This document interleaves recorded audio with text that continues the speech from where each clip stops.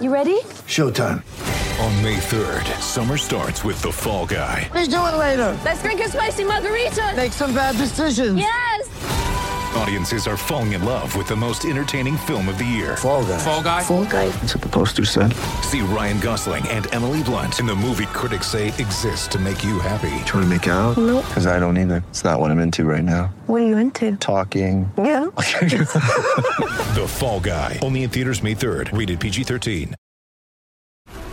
This episode is brought to you by FX's The Veil, starring Elizabeth Moss. FX's The Veil is an international spy thriller that follows two women as they play a deadly game of truth and lies on the road from Istanbul to Paris and London. One woman has a secret, and the other has a mission to reveal it before thousands of lives are lost. FX's The Veil, now streaming, only on Hulu. Hey, we love Burger King grilled dogs. They're made with 100% beef, and they're 100%. They're so good, they make us want to sing like... I can't believe it. Burger King made a grilled dog. Made with 100% beef. Flame grilled anytime you want. This July 4th weekend, put down the tongs, step away from the grill, and get to Burger King to try a grilled dog for just $1. Ask for the $1 grilled dog deal and get a classic grilled dog for $1. Only at Burger King. At participating restaurants on July 2nd and 3rd, limit 5 per transaction while supplies last.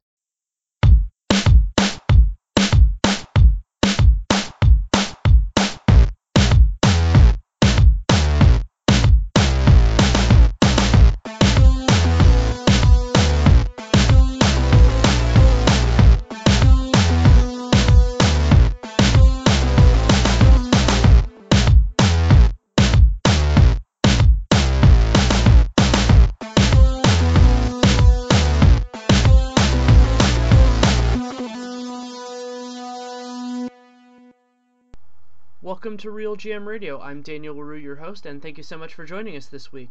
As it ended up turning out, this ended up being a Sloan Conference in-review podcast. For those of you who are unfamiliar, the Sloan Conference is run through MIT every year around this time, late February, early March, and while it covers all sports, in the last couple of years it has really taken on a heavily NBA tone, and there are a lot of immensely talented people who are there.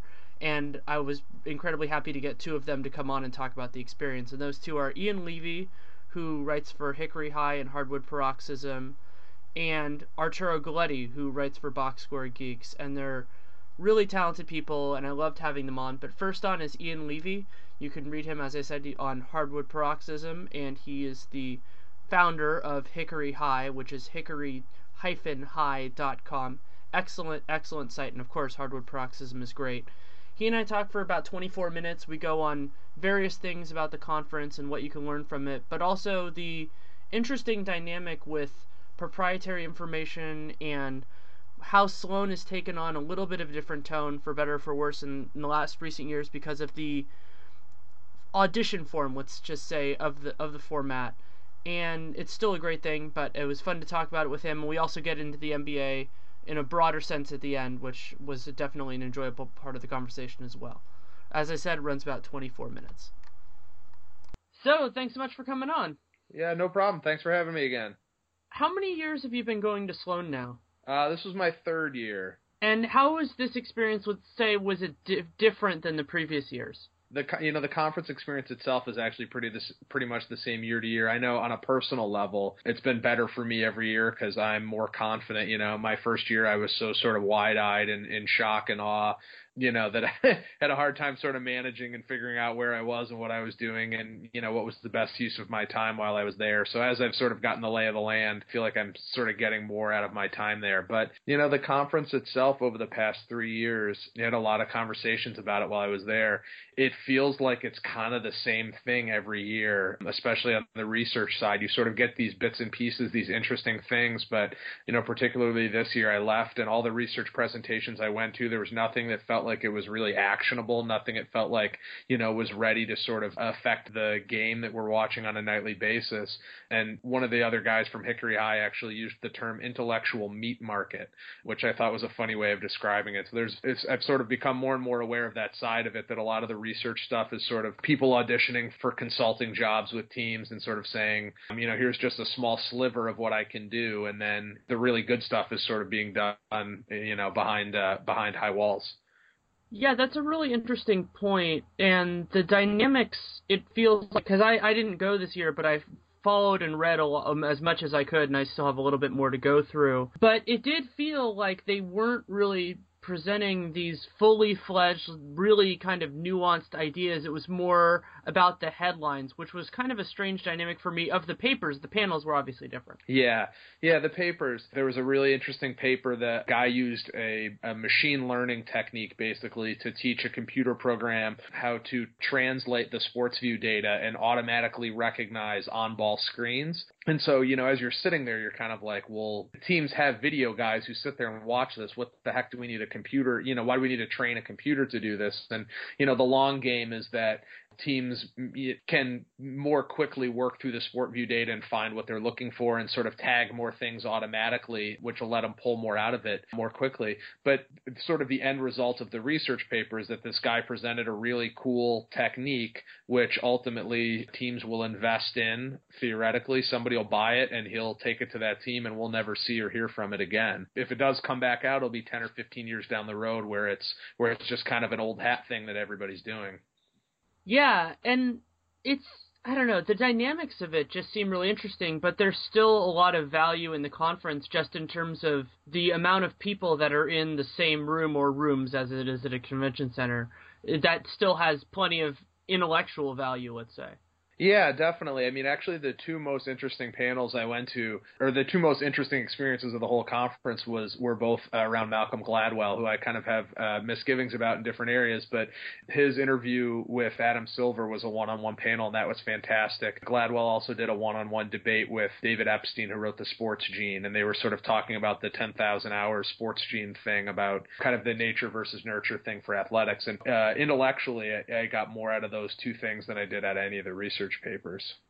It's funny you said that about Gladwell, because I'm very similar in that that same way. But at the same time, I do like that he's generally good at conveying his opinions, even if I don't necessarily agree with them. Yeah, and to be honest, to his credit, he was relentless with Adam Silver. I haven't really looked in the past couple of days to see if all that video is out, but he asked all the questions that you would want somebody to ask Adam Silver.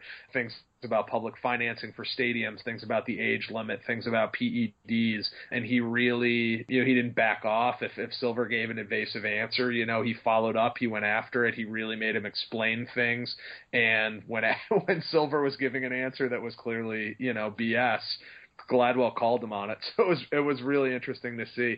And actually the funniest dynamic of the whole thing was at the very beginning. I can't remember exactly what it was, but there was 2 or 3 questions in a sequence where Silver was making clear, both with his answers and his body language, that the answer he was giving was sort of the company line, but he didn't necessarily agree with it. There was a few different things where he would kind of repeat his answer with kind of like a wink, wink, nudge, nudge, like this is what I'm supposed to say, but, I maybe don't necessarily agree with it wholeheartedly. That's a huge departure from Stern, because with him, if you want to use the phrase message discipline, I'm not even sure if it was necessarily message discipline, because there was just one message. Yeah. And that is a welcome development, though one of the really interesting takeaways as somebody who wasn't at Sloan that came from Sloan was the juxtaposition of Silver, I think it was 2-3 weeks ago, in his All-Star press conference saying that he had seen no evidence of tanking, and then Brian Colangelo at Sloan basically saying that his teams did it. And while obviously there's some convolution in terms of what actually is tanking, and that's an argument that plenty of people have had and will continue to have, that dynamic I personally found absolutely fascinating. Yeah, being in the room, I was in the room for that panel watching Colangelo on the big screen. I definitely don't think that he really processed that statement before it came out of his mouth. And he went a few sentences in before I think it really registered what he had just said. But I think he also made clear that he was not talking about intentionally losing games, that he was talking about the organization. And I think he explicitly said this, that what they were doing was sacrificing wins in the short term and focusing on player development by moving out veterans and carving out time for young players who needed minutes, maybe some fringe guys who they thought they might turn into big values down the road. And so they were, it was not like guys were faking injuries or, missing shots on purpose. They made organizational decisions to develop assets as opposed to, push through and spend and try and squeeze every single win, they could to wind up in a 7 or an 8 seed and then, be in a position where they have to undo all of those short-term mistakes that they've made.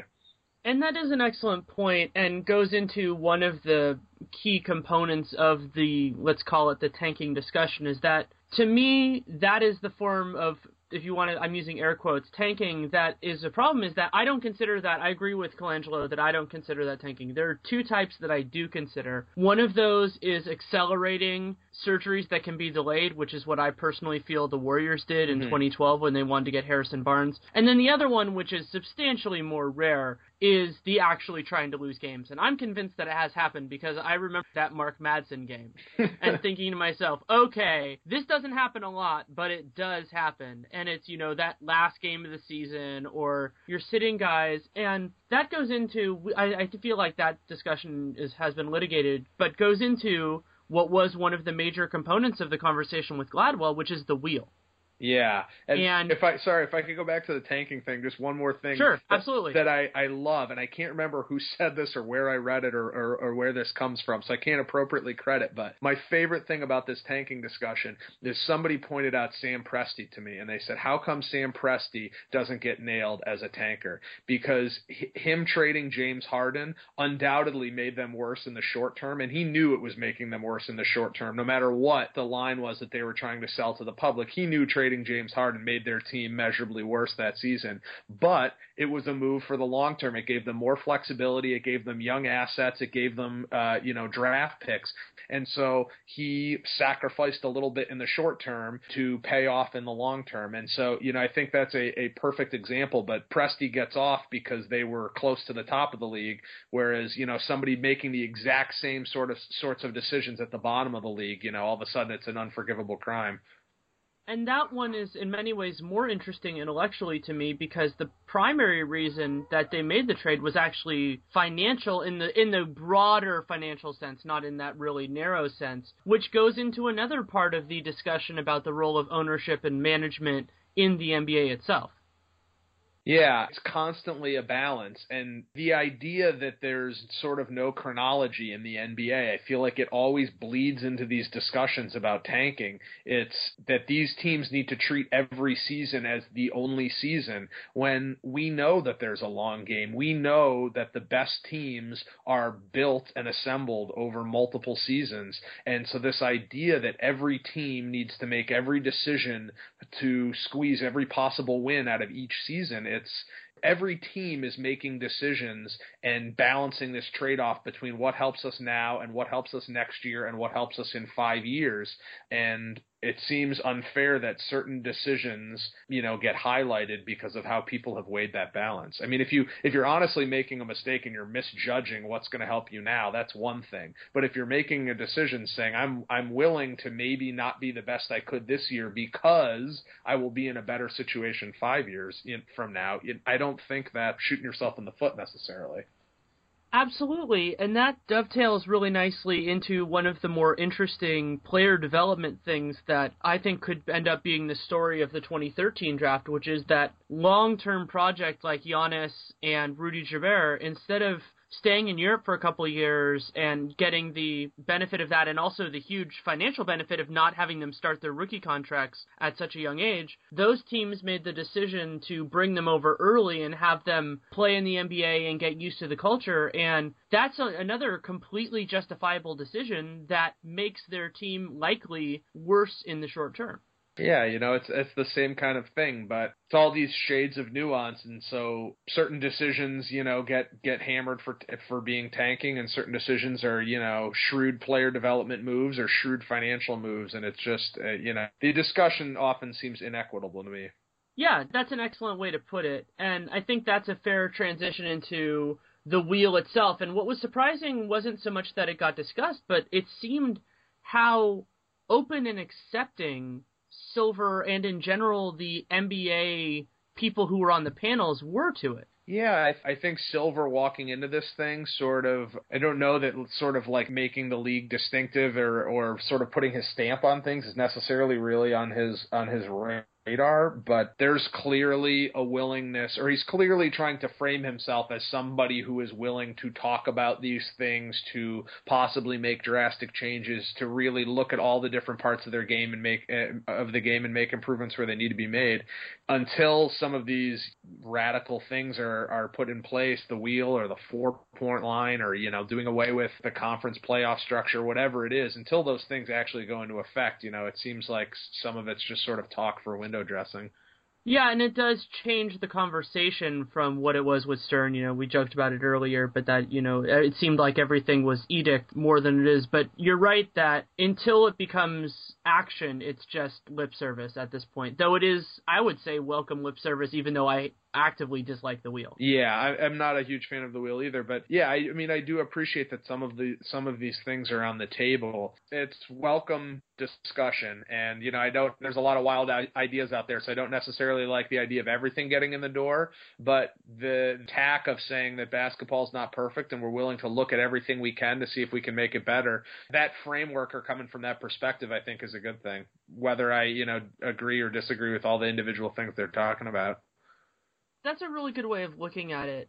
When I was at Sloan last year, I gave a lot of thought to kind of where I thought that conference and the discussion of the people who are at it will be in, let's say, 5 years. Have you thought about that at all? Of what do you think we'll be talking about then? I don't know. It seems like every year there's kind of a hot thing, and this year I guess I don't know what it is. We'll sort of see what unfolds and what hangs on over the next couple of weeks. I don't know if it's the sleep analytics thing. There wasn't quite as much talk sort of about health and injury analytics as I was expecting. I think that was something that, people have been talking about leading up to the conference. It's weird. It's the conference, at least on the basketball side, has sort of become the SportView conference. Almost all the research papers on the basketball side were done with SportView data. And so I would like to think that, 5 years down the road, we'd be looking at research that's done with other data. And, that everybody's so focused on, what we can pull out of the SportView data, and that's fantastic. But I think, we can get so lost in that visual spatial stuff that there are other things, that can get ignored. So I'd like to see that there's still some broad horizons there. Yeah, and I've been thinking a lot about, I had Amin Elhassan from ESPN on a couple weeks ago, and he was talking about the competitive advantages of ownership, and one of them was something you mentioned early in that answer, which is psychological testing. Mm-hmm. And obviously it's going to be very interesting in terms of things like privacy and all of that sort of thing in terms of specific athletes, but I feel like the human body and the human mind are the most intellectually interesting of the avenues. The question is just going to be whether the conversation can match the interest. Mm-hmm. And last year going into SportsView, that was one of the things, we were starting to see the SportView stuff and see things about the speed that people can move. And there was a paper, there was a research paper at the conference last year about like G-force and which players, their movements were generating the most G-force. So that sort of felt like, this is this first step towards using this visual spatial data that's available through SportView and using it to look at, this athletic side and maybe less sort of on the strategy side. But there was nothing about that in the research this year. Could that maybe be, again, on the line of competitive advantage, that the teams that have that are trying to find people and keep that in-house?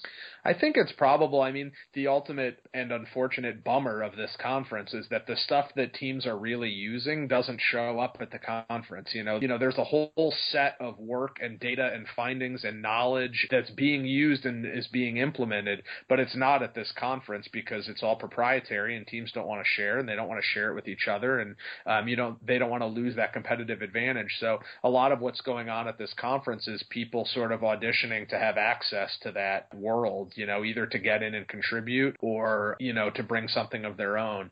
Although it's interesting, actually, one of the research papers this year was done by a team called Second Spectrum, and they're all professors, but they also are actually a consulting firm, and I know they work with the Clippers and I think a handful of other teams. So there's stuff at this conference that's being done by the people who sort of are are on the inside. But again, what we see at the conference is it's not what's actually on the cutting edge, because what's on the cutting edge, nobody wants to show us.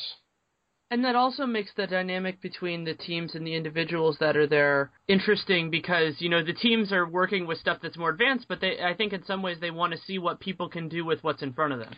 Yeah, I mean, it feels like that a lot. Again, not to just sort of dump on the conference, because I really enjoy it and I love going, and I'm looking forward to going next year too. But there is this part where a lot of the research papers feel sort of like job interviews. It's people saying, here's the skill set that I've got, here's what I can break down, here's what I can pull out of this stuff that you're working with. Let me come into your office and do it for you. And, there's really good stuff, but you just know that there's a difference between the analytics that we see at the conference and the analytics that are actually being used. That somewhere there's a divide, there's a chasm. I mean, even the paper that Kurt Goldsberry worked on with his research assistants, that paper was phenomenal and a huge sort of intellectual breakthrough, the EPV paper, but it's also completely unactionable. I mean, he said in the write-up at Grantland that the only way they were able to do the calculations for that system was this like massive Harvard supercomputer was the only thing that can handle those calculations.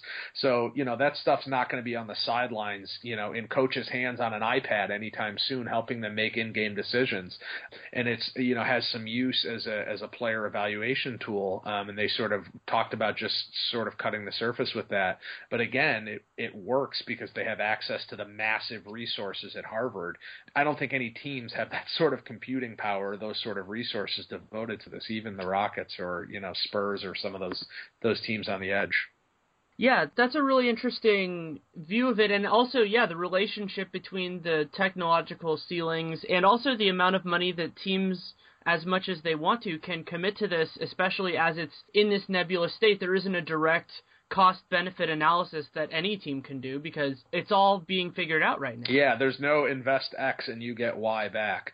And it's funny, too. There's, you go to a conference like this and you just sort of assume that every team's in on it, and I think all 30 teams had some representatives there this year. But, there are some teams that have an analytics department. You can't see I'm doing air quotes, but the analytics department is one guy in an office, working by himself.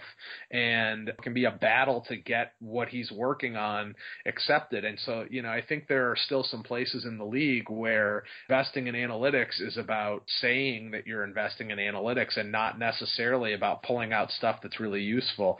Like one of the other things that we've heard trickling out about the SportView stuff is that there's sort of a basic framework. There's a basic web portal that all the teams have access to that has really basic stuff. It's sort of maybe a slightly more advanced version of what's publicly available on the NBA site, but only a handful of teams beyond that actually access the raw data and do anything with it. Wow. Yeah, because that's where, from what I've heard, and I presume from what you've heard as well, that it's this avalanche of data and that what you can do with it is really kind of powerful, but you have to have the right people and you have to see it in the right way. And it's very interesting if teams aren't really tapping into that, if that's where most of the value/competitive advantage would be. Yeah, I mean, I think it's a huge amount of infrastructure to pull anything out of it. And you need people like the researchers who are at this conference, and, they cost a lot of money and they need, a setup for it. And I think in some places it, takes years to sort of get something set up where you're really pulling things out of that. And then the other thing, too, is if you have a front office who doesn't have questions that they want answered, I mean, that's a whole nother ballgame. I mean, if you can spend all the money on the infrastructure, you can get the right people in there. But if you don't have questions to ask, if you're not curious, if you're not looking for places for the analytics, if you don't have specific places that you're looking for the analytics to make a difference for you, it's not like you can just say, hey, tech guy, go look at the SportView data and figure out how to make the team better. I mean, you have to have a focus. You have to go in with something that you want to pull out. It's not like it's just, there's not a big pot of gold just waiting at the end of the maze and you have to work your way through. I mean, you have to figure out what you're looking for. And the other part of that is there's a different kind of competition for people in that analytic research role, because I think sports has had a benefit, let's say with scouts and things like that for years, that people are so into sports that they're willing to take less money to, to be a part of it. And I think there are a lot of different ways to do that. But in the analytics field, I think that the people who are the best at that, their skills are so highly valued by the private sector that it feels like they would probably have to give up more to make it work, and unless teams are willing to throw that money, so then that changes the calculation too. Yeah, I mean, if you want to be really well paid at this, I'm sure that shrinks the available positions even further. Okay, so we'll move just quickly on to the rest of the season, to the sport itself. And I was wondering if you really have a feel yet for what you expect, let's say, beyond the Eastern Conference Finals that we already know, kind of in terms of the title itself. I don't know. The Pacers' offense has really been cratering. Wasn't wild about the Evan Turner trade. So I don't know. That relationship between them and the Heat looks murkier than ever on that side. And, I don't know. The Thunder have been just phenomenal all year, but they sort of have to rejigger how things are going to work. They have to figure out, Durant and Westbrook again together, and Durant has been playing so differently this year with Westbrook out that they sort of have to figure out now how to take those things that Durant has been doing phenomenally well and sort of fit Westbrook in around them. So I don't know. Thunder, Spurs, I would assume are going to be right there when everybody's healthy. Clippers, I guess. But yeah, I don't know. It feels as muddy as it has all season. The other thing that I was thinking I wanted to ask you about is I was doing some work on Stephen Curry potentially as an MVP candidate, and what I was really shocked by was that whether you're using something like PER or you're going more in the win shares direction, a lot of the people at the top of the list for those are on teams that aren't going to make the playoffs. And I just find that intellectually fascinating. And it can be justified for lots of reasons. I mean, Anthony Davis and Kevin Love are on teams that are flawed, and DeMarcus Cousins is on a team that's even more flawed. But the idea of these truly great players being on teams that are not as great is fascinating to me. Well, I think sometimes, when you're surrounded by, flotsam, your excellence, sort of rises to the surface, Kevin Love is phenomenal. He might not look as phenomenal, playing for the Heat or something like that, just because he's going to then be fit into a team framework. And so individual excellence absolutely stands out when it's in an environment that's, not nearly as rosy. Do you think, it'll be interesting to see, because obviously at some point some of those players will be in other situations, and to see how that fits together. And we saw that with the Miami guys. It took years for that to adjust, and then LeBron ended up becoming what LeBron is now. Yeah. So we'll see how it all works out. Yeah, absolutely. So thanks so much for taking the time. I'm happy to be on. Would love to come back on again soon. Thanks again to Ian Levy for coming on. You can read him at Hickory High. That's Hickory with a dash in the middle, high.com. And you can also read him at Hardwood Paroxysm. Also, if you want to follow him on Twitter, you can follow him at Hickory High, and that's HICKORYHIGH. Next up is Arturo Galletti. He writes for BoxScoreGeeks.com, and he also went to the conference. And so we talk about that part of the conference, what he learned from it, and also some interesting parallels with different parts of media of how they could learn from what Vince McMahon is doing with the WWE Network and how they promote their product, and where basketball could go if they want to be proactive in terms of managing. The other thing to note is that our conversation runs about 25 minutes, but it cuts off kind of abruptly because we had a technical problem, but I wanted to put in as much of his answers as I could. So it's in there and it cuts off a little bit awkwardly, so apologies for that, but that's just the way that it ended up working out. So hope you like it. Thanks so much for coming on. How many years have you been going to the Sloan Conference? This is my second year, then actually 4 years heavily following it, and then I didn't go 3 years back. I followed Dre when he went, and that's Andre Tolvers, who's like one of my writing partners over in Wages of Wins and Box Score Geeks. And then I decided to go last year and this year, and it's a very interesting conference to go to. It has, and I think I was reading something Henry Abbott wrote, and he's right about this, which is it's kind of become the place to be for like hiring people for NBA jobs. It's an interesting place for me because it's like, I live in Puerto Rico, so like if I want to talk to NBA teams, I want to talk to insiders and get the scuttlebutt on what's going on, it's the one time of the year I really can do it. And interesting enough, I mean, I get a really interesting bunch of people who talk to me. I was surprised when I went last year, and there were people who like knew who I was and said hi and made it a point to talk to me. Like Malcolm Gladwell knew who I was.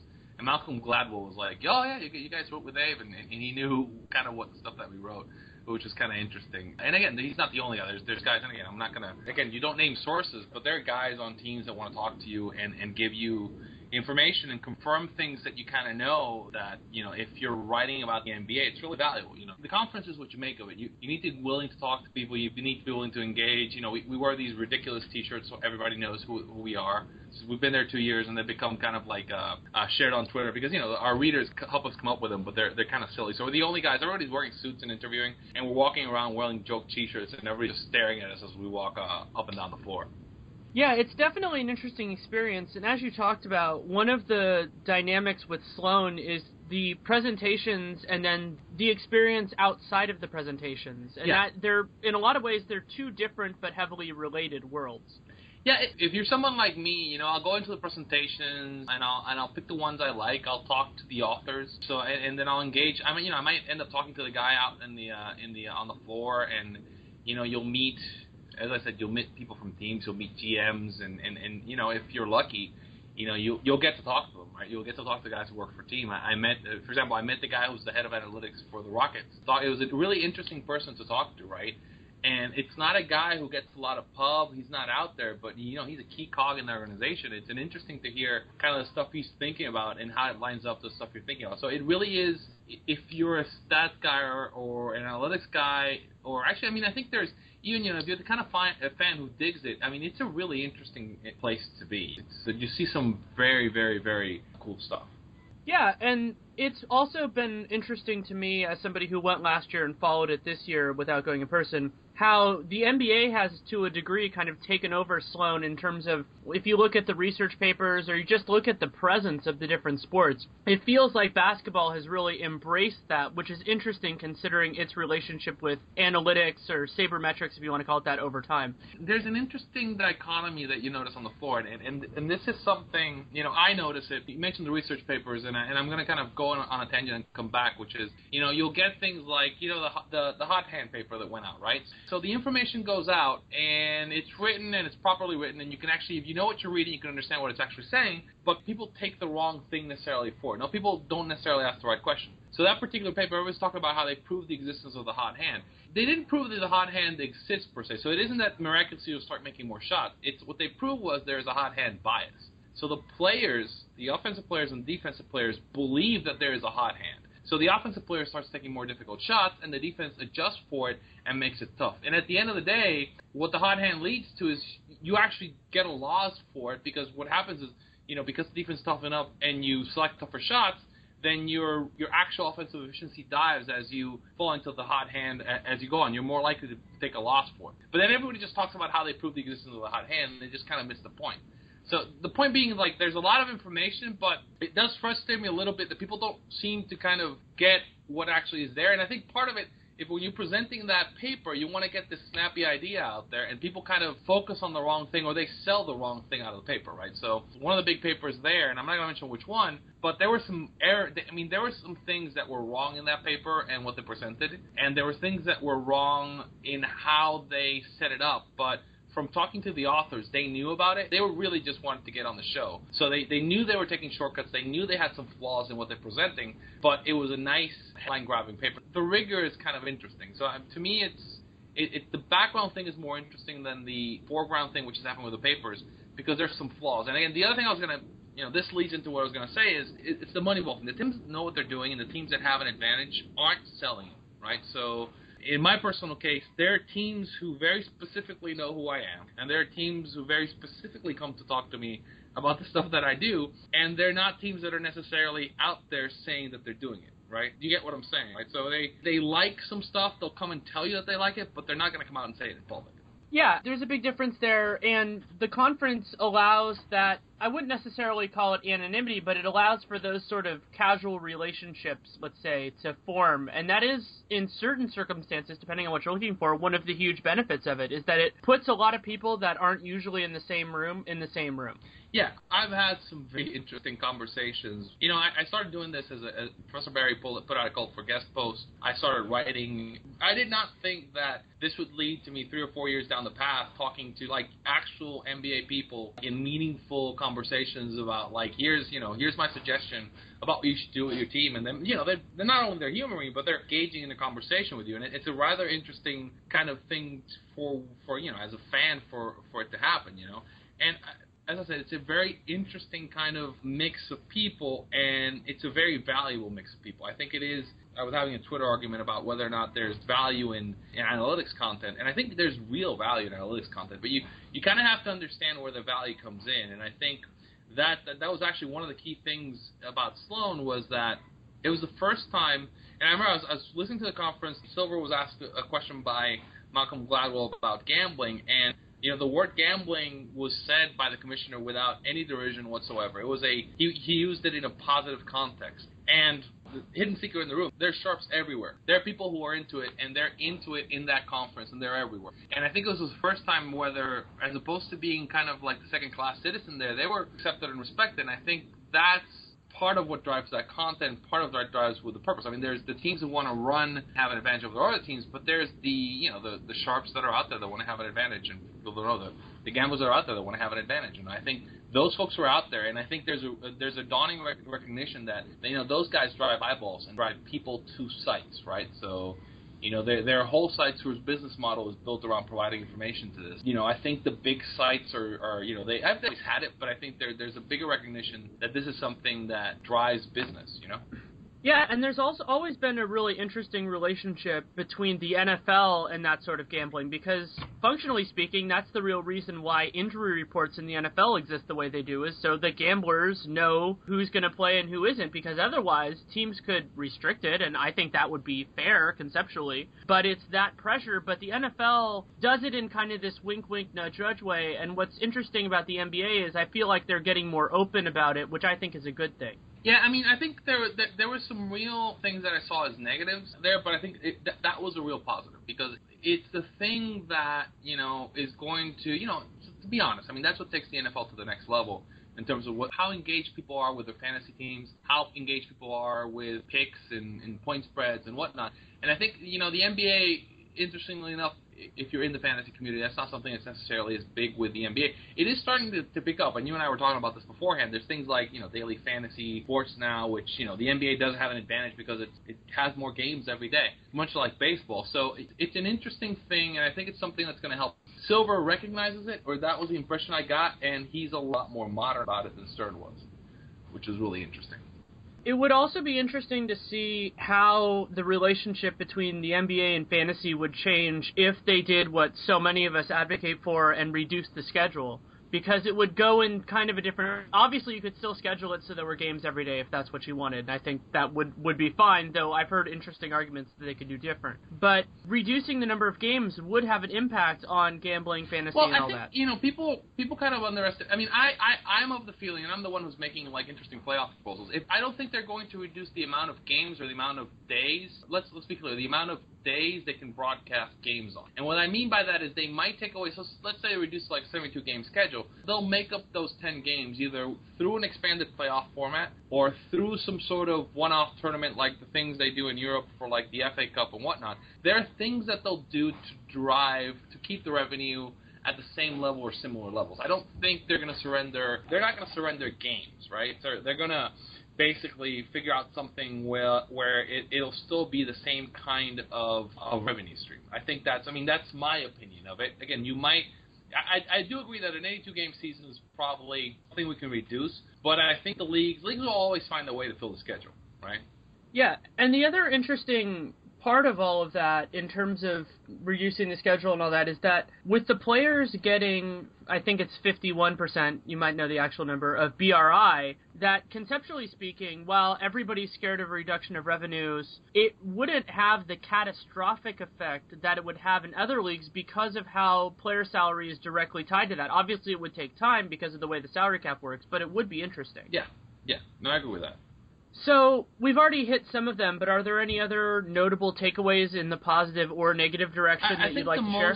And I was tweeting this as it was happening, it's like, it's interesting the panels that are, there's always some panel happening, not in a main room, that has dire implications or interesting implications for the future. Last year there was a CBA panel happening on one of the side rooms that was talking, that basically they went out and and they hashed out all the issues that are going to happen. There's going to be the players are going to walk out, and they basically explained why they're going to walk out, and they talked about all the issues that are ongoing, and everybody kind of aired all the grievances. It was a fascinating panel to be at. This year, there was a media panel early in the morning on Saturday, and it was fascinating because a couple things. The first one was, you know how the WWE just started up the WWE Network, and they're basically marketing their content directly to the fans, right, through subscription service. They're actually broadcasting, so they're still broadcasting on USA, but they're also broadcasting their own programming online, right? So they're moving events to that. And they're going directly to the client and selling, which is a really interesting sort of thing. And it has some really interesting implications about, you know, how leagues are going to control their content in the future. I think the other thing that was really interesting about that panel is Google was there, right? And you know how Google's talking about that actually, Google's not talking about it. Google's not confirming it. But there's talk that Google's going to replace DirecTV as the broadcaster for the NFL package, right? And the NFL's digital partner. And there's a really interesting conference because I think everybody who was there, so it was like Jeannie Buss was there and a couple other folks from the teams that were there, they're all kind of scared of what, and ESPN, the guys from ESPN were there too, and they're all kind of scared about what Google's going to do. And actually, I think they're rightly scared because there was a very interesting point where, like, they asked the Google guy about, and I said, sorry I'm saying the Google guy, but I don't remember his name off the top of my head, but they were asking him about, you know, whether he was thinking about getting into the space, and he wouldn't confirm or deny it. But he went and gave you a 40-point plan about what he was going to do. And he basically said, the content providers that are out there now, right, and I think ESPN guys were standing right there, so it was a little bit of a shot at ESPN. They're not very good at getting you to content, right? So they're not very good at matching you to content. They're not very good at making sure the right content comes up, and they're not very good at monetizing it properly. And he rightly so, he said, I'm much better at it. We're much better at it. This is what we do.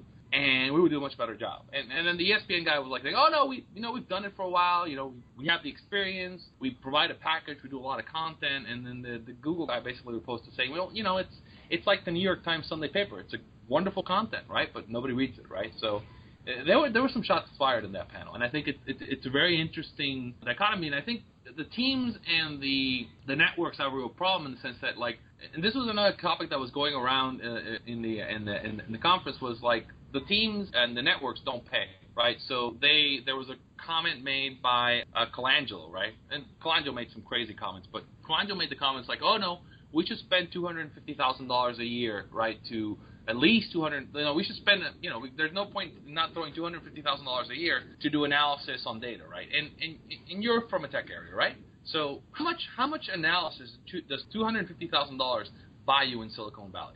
I'm not too closely in the field, but my thought is not a whole lot if you're looking for quality people. You know, the point is, like, you know, they're trying to hire all these, like, interns and like just graduating guys who have not experience, and that's fine if you're competing against like Fox Sports and NBC Sports and typical media companies. But once like Google gets in the field, I mean, Google's just basically going to kill them. I mean, like, Google is built around better SEO, better search engine optimization, and really, I don't think ESPN's prepared to, like, take them on if they start getting into that space. And there was every indication from that panel that Google's coming for the space. You know, it's like, you know, they just got done taking down Microsoft and Yahoo, and now they're coming for ESPN.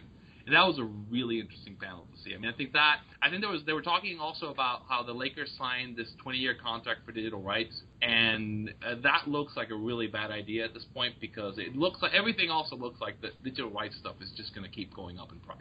Yeah, that's definitely interesting. Yeah, the other part to me about thinking about Google in relation to the leagues and everything is that something, particularly Ethan Sherwood-Strauss and I, but I've talked about it with other people too, maybe even you, is that the NBA League Pass system needs a ton of work, and that somebody like Google could do a part of that incredibly well. The interesting part is they've already done it. They do I believe they do the package outside of the U.S. It's not like they even have to develop it. They've already got the NFL package for outside the U.S. So all they need to do is just that.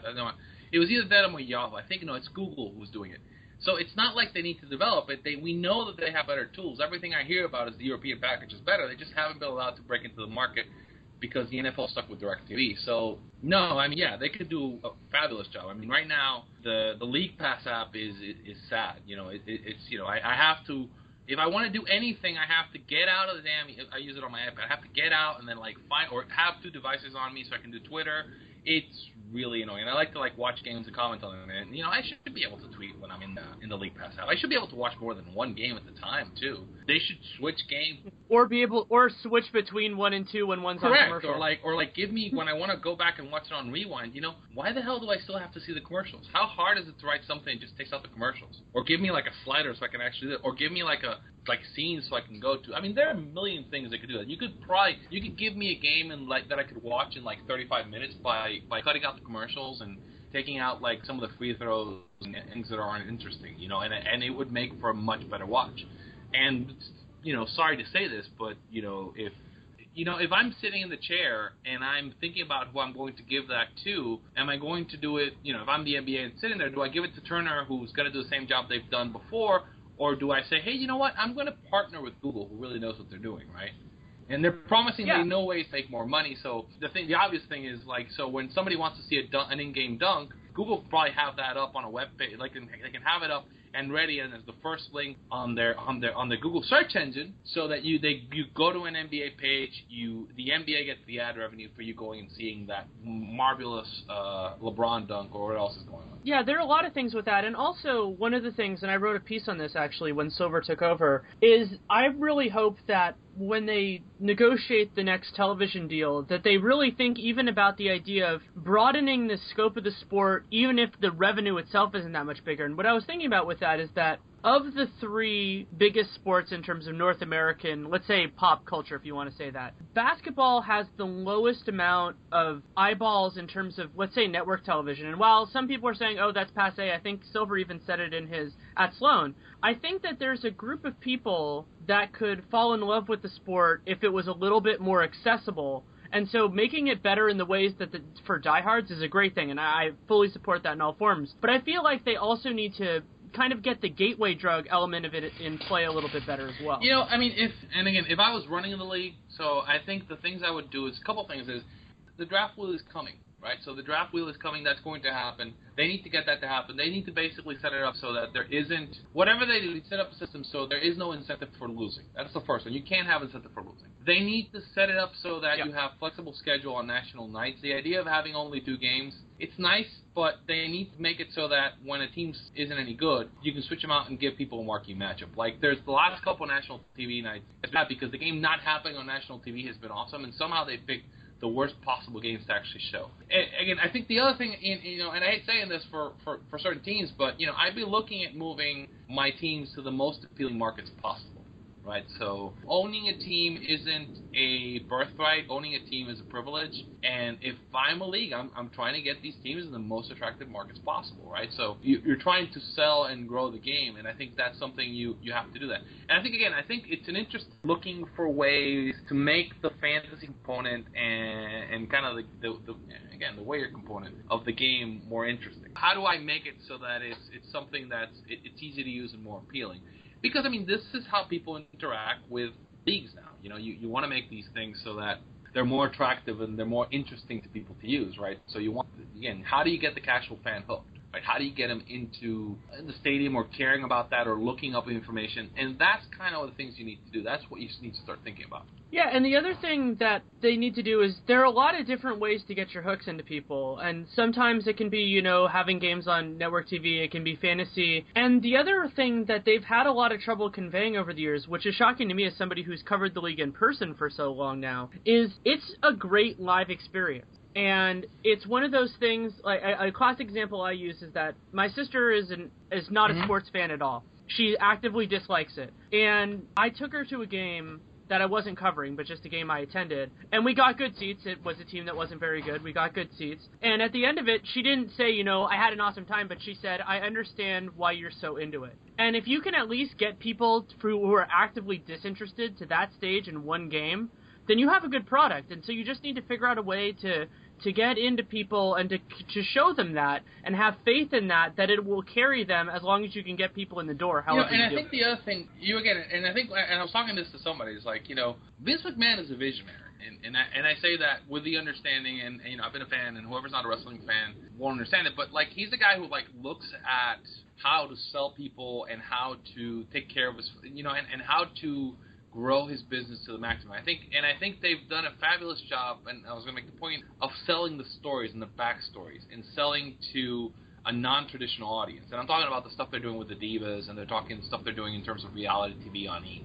That's brilliant, because they're going after a demographic with that that's completely outside of the normal demographic for the league. So, I mean, I do think things like, having the association, having teams being followed, reality TV, access of that kind, and more kind of content around players and kind of the interactions and relationships is interesting. And not necessarily just to the kind of fan I am, but I mean to like my wife, so, and to kind of other kind of non-traditional people. And again, I think also content. I mean, somehow, they need to figure out, they have a really valuable catalog of things, and how do you figure out how to use that? And how to make it easier for the fan, I think that the saddest thing is there's content the NBA has that I can't get, right? So I had a whole thing where I couldn't get League Pass until really this season because of restrictions and rules, and I had to go to the cable company. It was just a pain in the whatses. And I think, you have to start thinking and looking at, one, what content your fan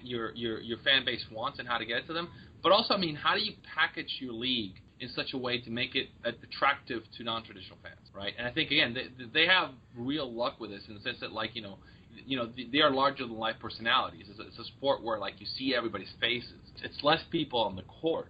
They're more engaged. There are more people who have an opinion on, say, Carmelo Anthony probably than, most any football player who's not, a quarterback. These are guys who drive the numbers and drive the stories.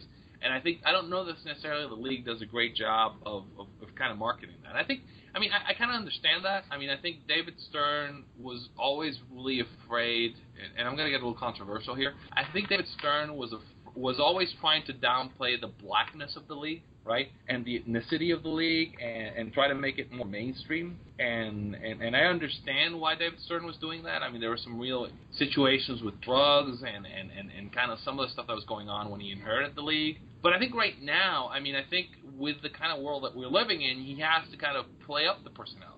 And I think you have to start thinking about how these guys are stars and celebrities. And, we live in a culture that's celebrity obsessed. And how do you market that to your advantage is something that the league needs to start thinking about. As opposed to kind of avoiding it and trying to whitewash what they have. They should really kind of be embracing it a little more. They need to be a little more open about it, less corporate. Yeah, I agree with that to a point. I think that was also the dress code factors in with that, and I've been critical of that in that sense that I feel like they caved on the identity of the league. But going back to the wrestling thing, I'm not really into the current product as much, but I know that historically, at least when I was younger and was interested in it, that one of the things that Vince always did well was that if somebody was hot, if the fans were really getting into them, then they would make sure that they were on television more. And what the NBA has done in recent years is they basically said, these are the teams, if you're not a diehard fan, let's say for me, you're going to watch these teams. You're going to be watching the Knicks and the Bulls and the Lakers, whether they're good or not, and they don't have any flexibility. So if, let's say the Thunder, it took years for the Thunder to get on national TV, and so it's at the point now where if you want to watch the games that if I had to say, as somebody who covers the league and who watches it intensely, would be the best games to get people who are sports fans but not NBA fans into basketball, those games aren't on national TV. The games that are on national TV, whether we're talking ABC, TNT, ESPN, for the most part, aren't the most engaging games. And that is something that whether you do it through flexible scheduling or you do it through having a more concerted effort on building stars, not where those stars are located, I think it would do immense help. You remember the NBA highlight show from the 80s? Well, actually, you might be too young for this. There was the NBA highlight show they used to show on cable. It was an hour, and there was the dunks and the best plays. And they would have the players out and interview them. They would push these players. They would push the young players. Thanks again to Arturo Galletti for coming on. You can read him at boxscoregeeks.com, and you can also follow him on Twitter at Arturo Galletti. That's ARTUROGALLETTI. And also thanks to Ian Levy of Hickory High and Hardwood Paroxysm for coming on. Really happy to have them and to give a summary of Sloan for those of us who weren't lucky enough to go. It is a really fun experience for those of you who have the opportunity to do it. So really excited to have some cool stuff coming up in the next couple of weeks. Going to do an NCAA tournament / NBA draft prospect preview show before that starts. And also going to really kick into gear on what is going to be a variant of the Eliminated column that I've done for years for Real GM, which is talking to people who are in tune with the teams around the league, hopefully at a time that's close to when they actually get eliminated, so we can give a more specific, probably about 10-minute, maybe 10 to 15-minute, talking through on each team to give everybody the attention that they deserve, and then that will be most of the time going in line with the early part of the playoffs and everything else. So if you have anybody that you would like as a guest in that, you can let me know at daniel.leroux@realgm.com, or you can hit me up on Twitter at Danny Leroux. That's DANNYLEROUX. I'd love and appreciate your suggestions. I already have some in mind, but I will listen to all of them, and hopefully those people are interested, and that'll make for some really good episodes. So thanks for listening, take care, and make it a great day.